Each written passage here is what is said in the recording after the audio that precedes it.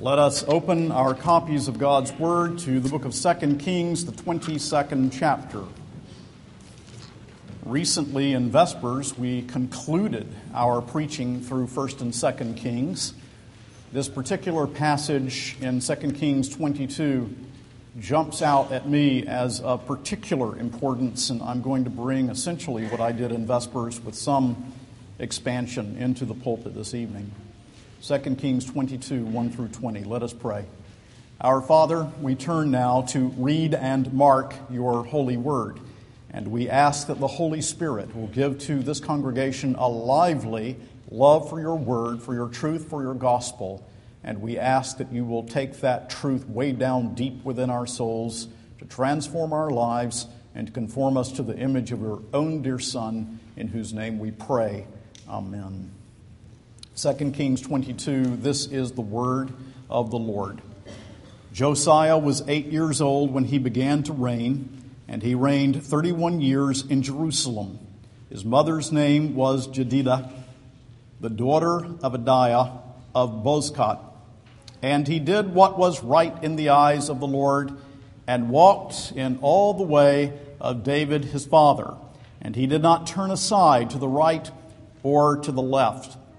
In the 18th year of King Josiah, the king sent Shaphan, the son of Azaliah, son of Meshullam, the secretary, to the house of the Lord, saying, "Go up to Hilkiah the high priest, that he may count the money that has been brought into the house of the Lord, which the keepers of the threshold have collected from the people. And let it be given into the hand of the workmen who have the oversight of the house of the Lord, and let them give it to the workmen who are at the house of the Lord, repairing the house, that is, to the carpenters, and to the builders, and to the masons, and let them use it for buying timber and quarried stone to repair the house.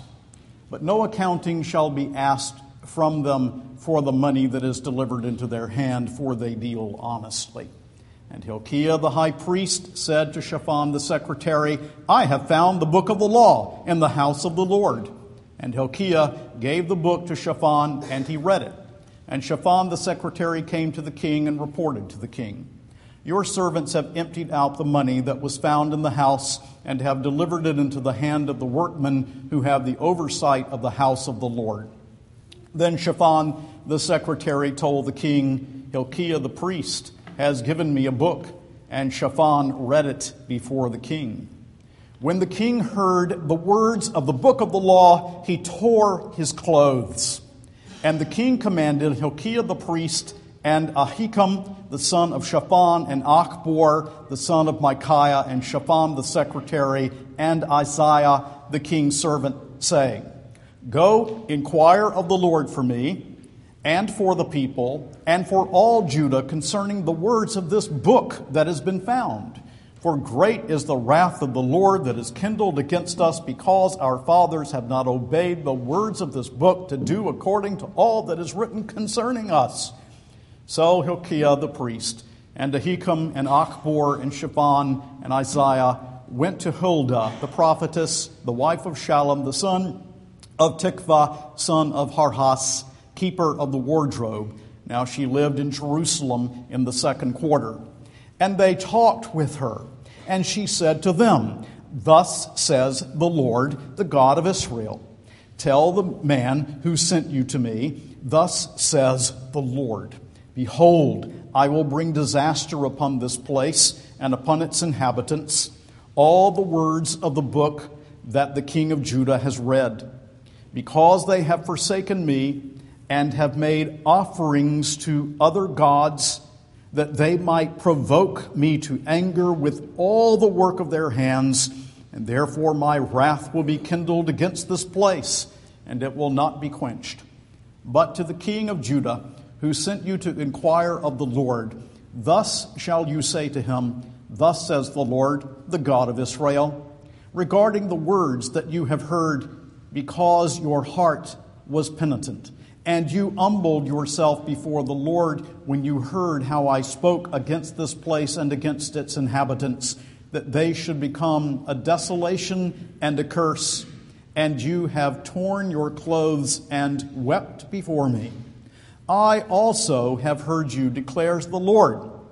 Therefore, behold, I will gather you to your fathers, and you shall be gathered to your grave in peace, and your eyes shall not see the disaster that I will bring upon this place. And they brought back word to the king. Now, Israel, the 10 tribes of the north, has long before been carried off because of their disobedience into captivity. As we come to this passage, we are only a few chapters away from Judah also being taken into captivity. Israel, the 10 northern tribes, had no good king, not one. There were a few good kings in Judah, the southern kingdom.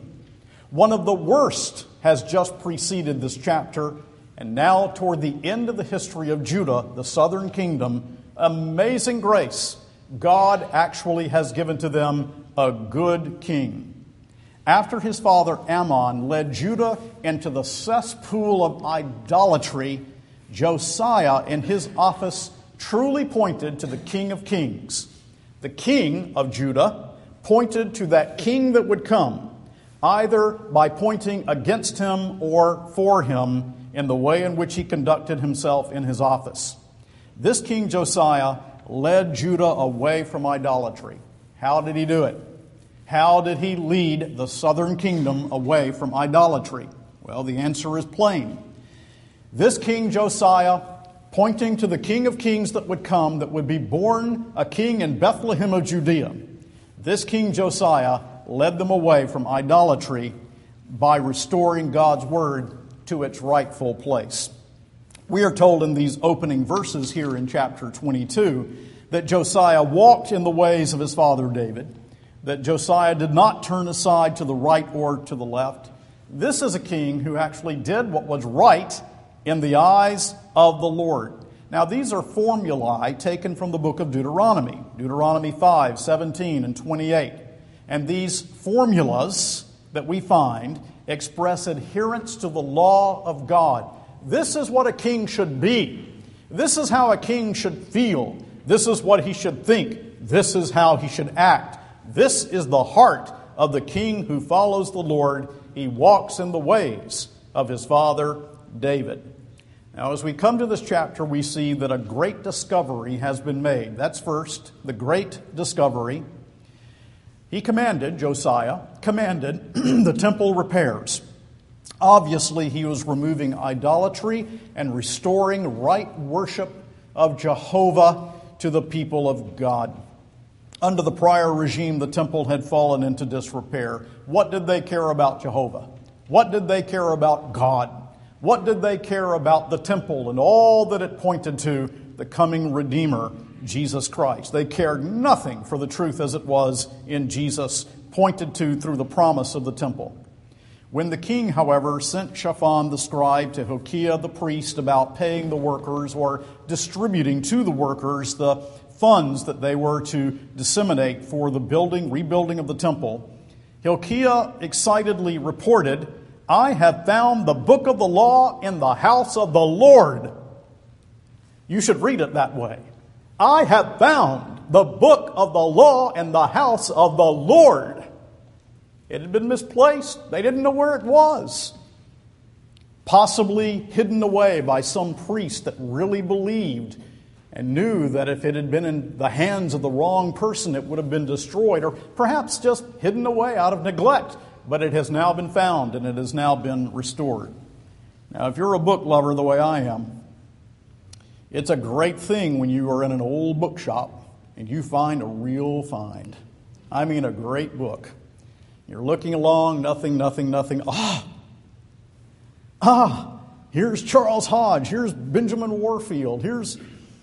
Now, if you really want a great old book that's out of print, you have to go to my wife, because she's the best book detective ever, who recently, as I told the Vespers crowd, found a first edition of The Origin of Paul's Religion by J. Gresham Machen, perfect condition, for $10. That's something. But this is even better. Here they find the book of the law of God. in the house of the Lord. Now, this almost certainly means that they found the book of Deuteronomy, this book that had been given by God to guide the people of God, telling Israel obedience, disobedience leads to certain consequences. The consequences of disobedience, curses. The consequences of obedience, blessing. They must have been without this book for a long, long while indeed. And evidently, Josiah the king lived a godly life. After all, he is attempting to restore the worship of God before the find of this book in the temple. How did he know to follow the Lord? He didn't have the book of Deuteronomy, that book which told the king, here's how you're to act, here's how you're to think, here's how you are to live. This is the heart of the king. He didn't have that book. Where did he learn it? He didn't learn it from his father. His father was a godless man. Maybe he learned it from his mother. Maybe his mother taught him the truth, and he followed the teachings of his mother. Well, the book has been discovered, and there are 4 readings, perhaps 3, probably 4 readings that follow. We are told in verse 8 that Shaphan read the book. Then we are told that he read it to the king in verse 10. And then in the presence of Huldah the prophetess, it was at least discussed, if not read. And then we find in the next chapter, in chapter 23, that Josiah reads the book of the law to the people of God gathered for that purpose. Now, every time I read this chapter, I think of the 16th century Reformation, which was a rediscovery of the Word of the Lord. It was a finding of the Word of God that had been hidden away. That Reformation, in which the Greek New Testament in particular was being read by ministers and scholars, it was something new and filled with life. And there they met, for example, in the White Horse Inn. And there they would discuss this Greek New Testament. And they would pass it along to others and read in secret so that they would not be killed for reading the Word of God. And some, of course, were. You see, the Word of God is living and active. And when the Bible is really read from the heart, when it transforms the life, it spreads. You see, this is what it means to come to the temple and find the Word of God. Are you so thrilled with the Bible, with the Word of the Lord, as this king was to find the book of Deuteronomy, as our Protestant reformers were to find the Word of God and to bring all of life under the lordship of Christ according to sola scriptura, the Word of God alone? Well, that's the great discovery. The second thing we see is the Word of the Lord received. That takes us to about verse 20, verses 11 through 20. You see, it's one thing to read the Word of God. It is another thing to receive the Word of God. And so the Word is brought by Shaphan to the king. Hilkiah the priest has found the book of Deuteronomy in the temple. It's been covered with dust, but there it is. He's found it. And I've read this thing, and now he reads it to the king. Will the king receive it? Now, what could the king have done? The king could have said, well, you found the book of Deuteronomy. Isn't that nice? Let's go on with business as usual.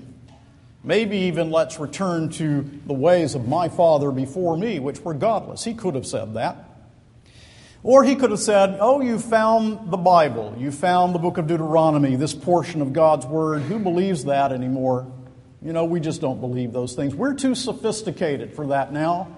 We've become modern men, haven't we? And we're very scientific, and we have our own views of things. And we're just too sophisticated for the book of Deuteronomy now. Or he could have said this, well, let's take that book of Deuteronomy and let's put it into the hands of the critics and see what they do with it. Let's put it into the hands of the university professors and the critics, and maybe they can tell us if there's anything in it worth keeping. Or he could have said, well, now let's take that book of Deuteronomy and let's make use of it for political reasons. We'll make a nose of wax out of the book of Deuteronomy. We will apply our hermeneutic that twists and turns the word in all kinds of different directions, and we'll just make use of this so that we can form the kingdom according to our own designs and desires, and the people will think that's what the Bible teaches. Now, did Josiah do that? Did he do any of those things? What did Josiah do? Verse 11 tells us what Josiah the king did. When the king heard the words of the book of the law, he tore his clothes. He tore his clothes. Why?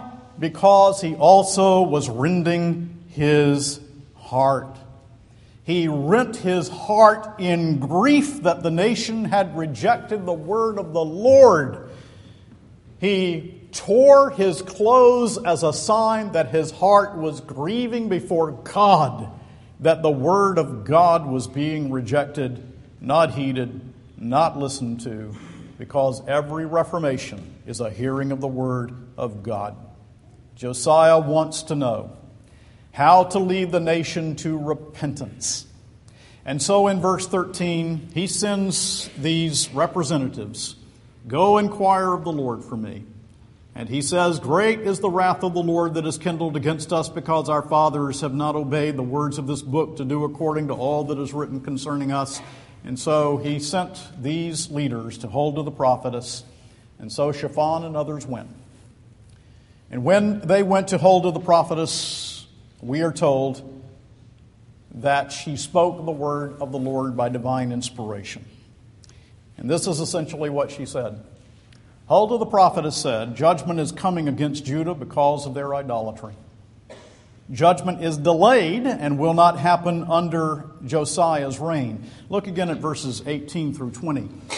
"But to the king of Judah who sent you to inquire of the Lord, thus shall you say to him, Thus says the Lord, the God of Israel, regarding the words that you have heard, because your heart was penitent, and you humbled yourself before the Lord when you heard how I spoke against this place and against its inhabitants, that they should become a desolation and a curse. And you have torn your clothes and wept before me. I also have heard you, declares the Lord. Therefore, behold, I will gather you to your fathers, and you shall be gathered to your grave in peace, and your eyes shall not see all the disaster that I will bring upon this place." And they brought back word to the king. You see what is happening here? The old covenant is petering out. The old covenant is playing out. God's grace is pointing ahead to a future king, to a future kingdom. Josiah could not find God's grace in any permanent way for the people in the old covenant. There must come a new king. There must come a new covenant. A covenant in his blood, in order that God's people may have permanent peace and know the grace of God for sure. Yet, even though this is a temporary reformation, only during the time of Josiah himself, we should not minimize the good of this temporary reformation. Josiah had a heart for God's word. The Reformation honored God. And I wonder, do we have such a teachable heart before the Lord as did this king when he opened his heart to the Word of God? I ask you that question.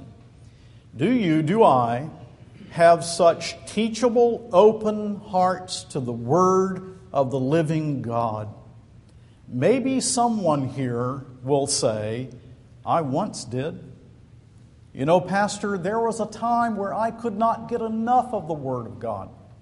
There was a time in which I read it several times a day. I meditated upon it day and night.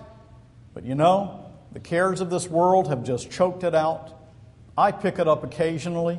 When I hear a sermon, I really just don't put my heart into it. I do nothing to prepare for it before I come. I do nothing with it after I hear it. There was a time when I would hear the word proclaimed and it would move me to the depths of my soul, and I would attempt to live it out. But you know, that was some time ago, and I'm just not there anymore. If that's you, my friend, I call you to faith and repentance in Christ. I call you to the living Word. I call you to live under the authority of sola scriptura, to confess your sin before God and begin anew, listening attentively to the word of the Lord, submitting all of your thoughts and all of your actions and all of your living to the teaching of this word of redemption, the Bible. Josiah then is a type of Christ who is able to do what Josiah himself could never have done. Christ can send His Spirit into the hearts of His people, and He can write His very law indelibly on the heart of each of His people, giving to you a heart of flesh, taking away the heart that is stony. Third thing, God's Word to us. God's Word to us. You know, I told you that every time I read this passage, I think of the Protestant Reformation. Well, there's a reason for that. The formula for Reformation, whether it's the Reformation of the 16th century, at other times in the history of the church, or today, because the church is in desperate need of reformation, the formula for Reformation is always this: the Reformation is an attentive listening to the Word of God. And I simply do not mean a hearing with the physical ear. You know that. I mean a hearing with the heart and with the soul, as if my heart itself were one great ear. I heard a minister say once, when we teach our children to cut out hearts, it's as if it's two ears put together. You see? When our children cut out these hearts, it's two ears put together. Yes, the hearing of the ear must be with the hearing of the heart. Reformation is an attentive listening to the Word of God. And so I call upon us as a congregation, and as we think of the church around us, to beware of deformation. We need reformation, which is an attentive listening to the Word of God. I call us to beware of deformation in doctrine and in morals, shifting from the foundation of God's holy Word. One writer has said very beautifully, when a nation or an individual begins to move away from God, the Bible becomes a source of irritation. The Bible is the bulwark against false religion and idolatry. Those who want to promote the false must of necessity dispense with the true.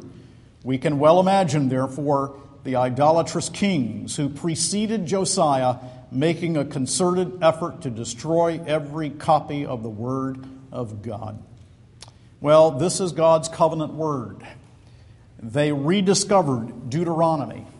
But you know, we not only have Deuteronomy, we have the entire book. We have the Word of God, a closed canon. Do you prize this book in which God reveals Himself to us? Do you prize this Bible in which we find Christ, the Redeemer of sinners? Do you prize this book? Now, I brought with me tonight The Puritan Hope by Ian Murray because I want to read something to you. Two great Puritans, Thomas Goodwin, John Howe. Thomas Goodwin was speaking to John Howe about another minister, great Puritan pastor, theologian, whose name was Rogers, John Rogers. John Rogers evidently was a powerful preacher of the Word of God. He was in a place outside of Cambridge called Dedham, and they used to say, "Let us go to Dedham to get a little fire." This is a story that I think is very impressive. So Goodwin is speaking to John Howe about hearing this man, John Rogers, preach. He told me that being himself in the time of his youth a student at Cambridge and having heard much of Mr. Rogers of Dedham in Essex, purposefully he took a journey from Cambridge to Dedham to hear him preach on his lecture day. Now that really means the midweek service. And in that sermon he falls into an expostulation with the congregation about their neglect of the Bible. I am afraid it is more neglected in our days. He personates God to the people, telling them, "Well, I have trusted you so long with my Bible, you have slighted it. It lies in such and such houses, all covered with dust and cobwebs. You care not to look into it. Do you use my Bible so? Well, you shall have my Bible no longer." And he takes up the Bible from his cushion and seemed as if he were going away with it and carrying it from them, but immediately turns again and personates the people to God, falling down on his knees, cries and pleads most earnestly, "Lord, whatsoever thou dost to us, take not thy Bible from us. Kill our children, burn our houses, destroy our goods.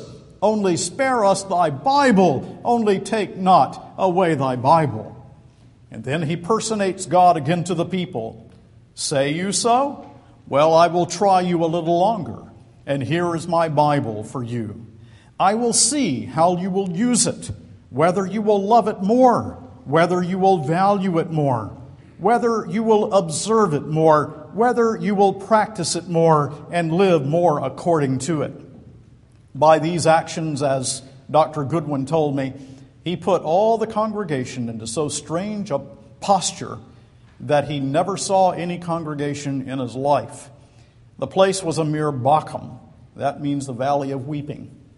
The people generally, as it were, deluged with their tears. And he told me that he himself, when he got out and was to take horse again to be gone, was fain to hang for a quarter of an hour upon the neck of his horse, weeping, before he had power to mount. So strange an impression was there upon him, and generally upon the people, upon having been thus expostulated with for the neglect of the Bible. Now, whatever that story says to us about the old Puritan minister, surely it says to you and me, we really need to value this book. These people way back then in ancient Judah lost the book. They lost the Bible. It was lost under dust and deterioration in the temple. But we can lose the Bible too. How can you and I lose the Bible? Well, we lose it when we do not read it. We lose it when we do not store it up. We lose it when we do not value it. We lose it when we just pay lip service to the Bible. And there are indications that the Bible is being lost. What are some of those indications? Well, when the Bible is being lost, the ministers are careless in preparing their sermons. God forbid that you would come and find a day. Look, I can't always be at my best, but I can always expound the text and preach Christ. Jeff will not always be at his best. You know, we go through what you go through. Life is hard. Things are difficult. The week sometimes things pile up. Sometimes we're fatigued. Sometimes we're ill. Sometimes we're concerned. We're burdened. Sometimes it's just hormones. Who knows? We're not always at our best. But we can always, by the grace of God, be faithful to expound the text and to preach Christ. And yet, what do we find in our country? And I say this very humbly, God forbid that we find it here. May He preserve and protect us. And there are wonderful examples of preaching, but many a place you will go into that calls itself a Christian church, the Bible is read and never expounded after it's read. Never. The Bible is lost in such settings. When the congregation is careless toward the preaching of the Word, the Bible is being lost. When we are selective in our reading, seeking out passages that we like and leaving others that we don't. Going past convicting passages, I just don't want to hear them. Reading the Bible as a handbook and missing the message of Christ and redemption. Ignoring the Bible's clear application to my heart, to my life. When that happens, we are not retaining the Word, we are losing the Word in our midst. You remember the words of Amos? I know this has a context, but surely the words are applicable to the church today. Amos 8:11. Behold, the days are coming, declares the Lord God, when I will send a famine on the land, not a famine of bread, nor a thirst for water, but of hearing the words of the Lord. Now contrast that to 1 Thessalonians 2:13.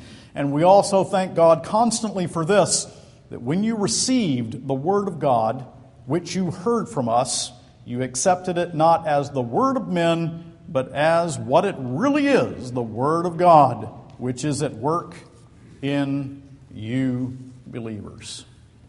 So what is your heart's response to the word of God? You hold it, you hear it, do you love it, or have you lost it? Do you see something else here? Do you see how God preserves His Word? Evidently, there was only one copy of the book of the law remaining. Think about that. As far as I can tell, only one copy of the book of the law remaining. But God providentially preserved it. I've told you before how Diocletian decreed the destruction of the Scriptures, and it was an awful, awful thing. Destroy the church, destroy Christians, kill them, burn their sacred Scriptures. But within 50 years of Diocletian, Constantine was having copies made at the government's expense. God preserves His Word. Let me add, a smiling world is far more dangerous than a frowning one, and I rather think that on one level, we are more likely to lose the Word of God under the administration of a Constantine than a persecuting Diocletian. But our confession of faith speaks of God preserving by His singular care and providence His Word. There will always be His Word. Until Christ comes again, we will always live as a pilgrim people on the way under the Bible. He will always have His Word for His people. That's why the work that Waller and others do in translating the Scriptures are so incredibly important for the lost and for the saved. Well, let's bring it to conclusion. Now see this. Due to Manasseh's sin, the Lord determined to bring judgment in due time. De Graaf, the Dutch theologian, says, what this story reveals to us is that the old covenant was powerless to save the people as a people. In its decline, the old covenant cries out for the new. When the new covenant comes, as it has, it brings a new reformation. The law is now written on the hearts by the indwelling Spirit of God, so that De Graaf also says, although the prayers of Josiah could no longer penetrate to the grace of God for His people, the Christ has opened the way to that grace through His blood. Thus Josiah's work cries out for the Christ, and his impotent reformation cries out for a reformation by the Spirit. Aren't you glad that has happened? Aren't you glad that the Spirit of God now applies the work of Christ sovereignly, indelibly to the hearts of God's people? Oh yes, there was grace here in the old, but it pushed ahead to the greater grace of Christ's coming. And oh, how much the greater blessing should make us immeasurably more grateful for God's Word and immeasurably more attentive to it. And God's people said, Amen.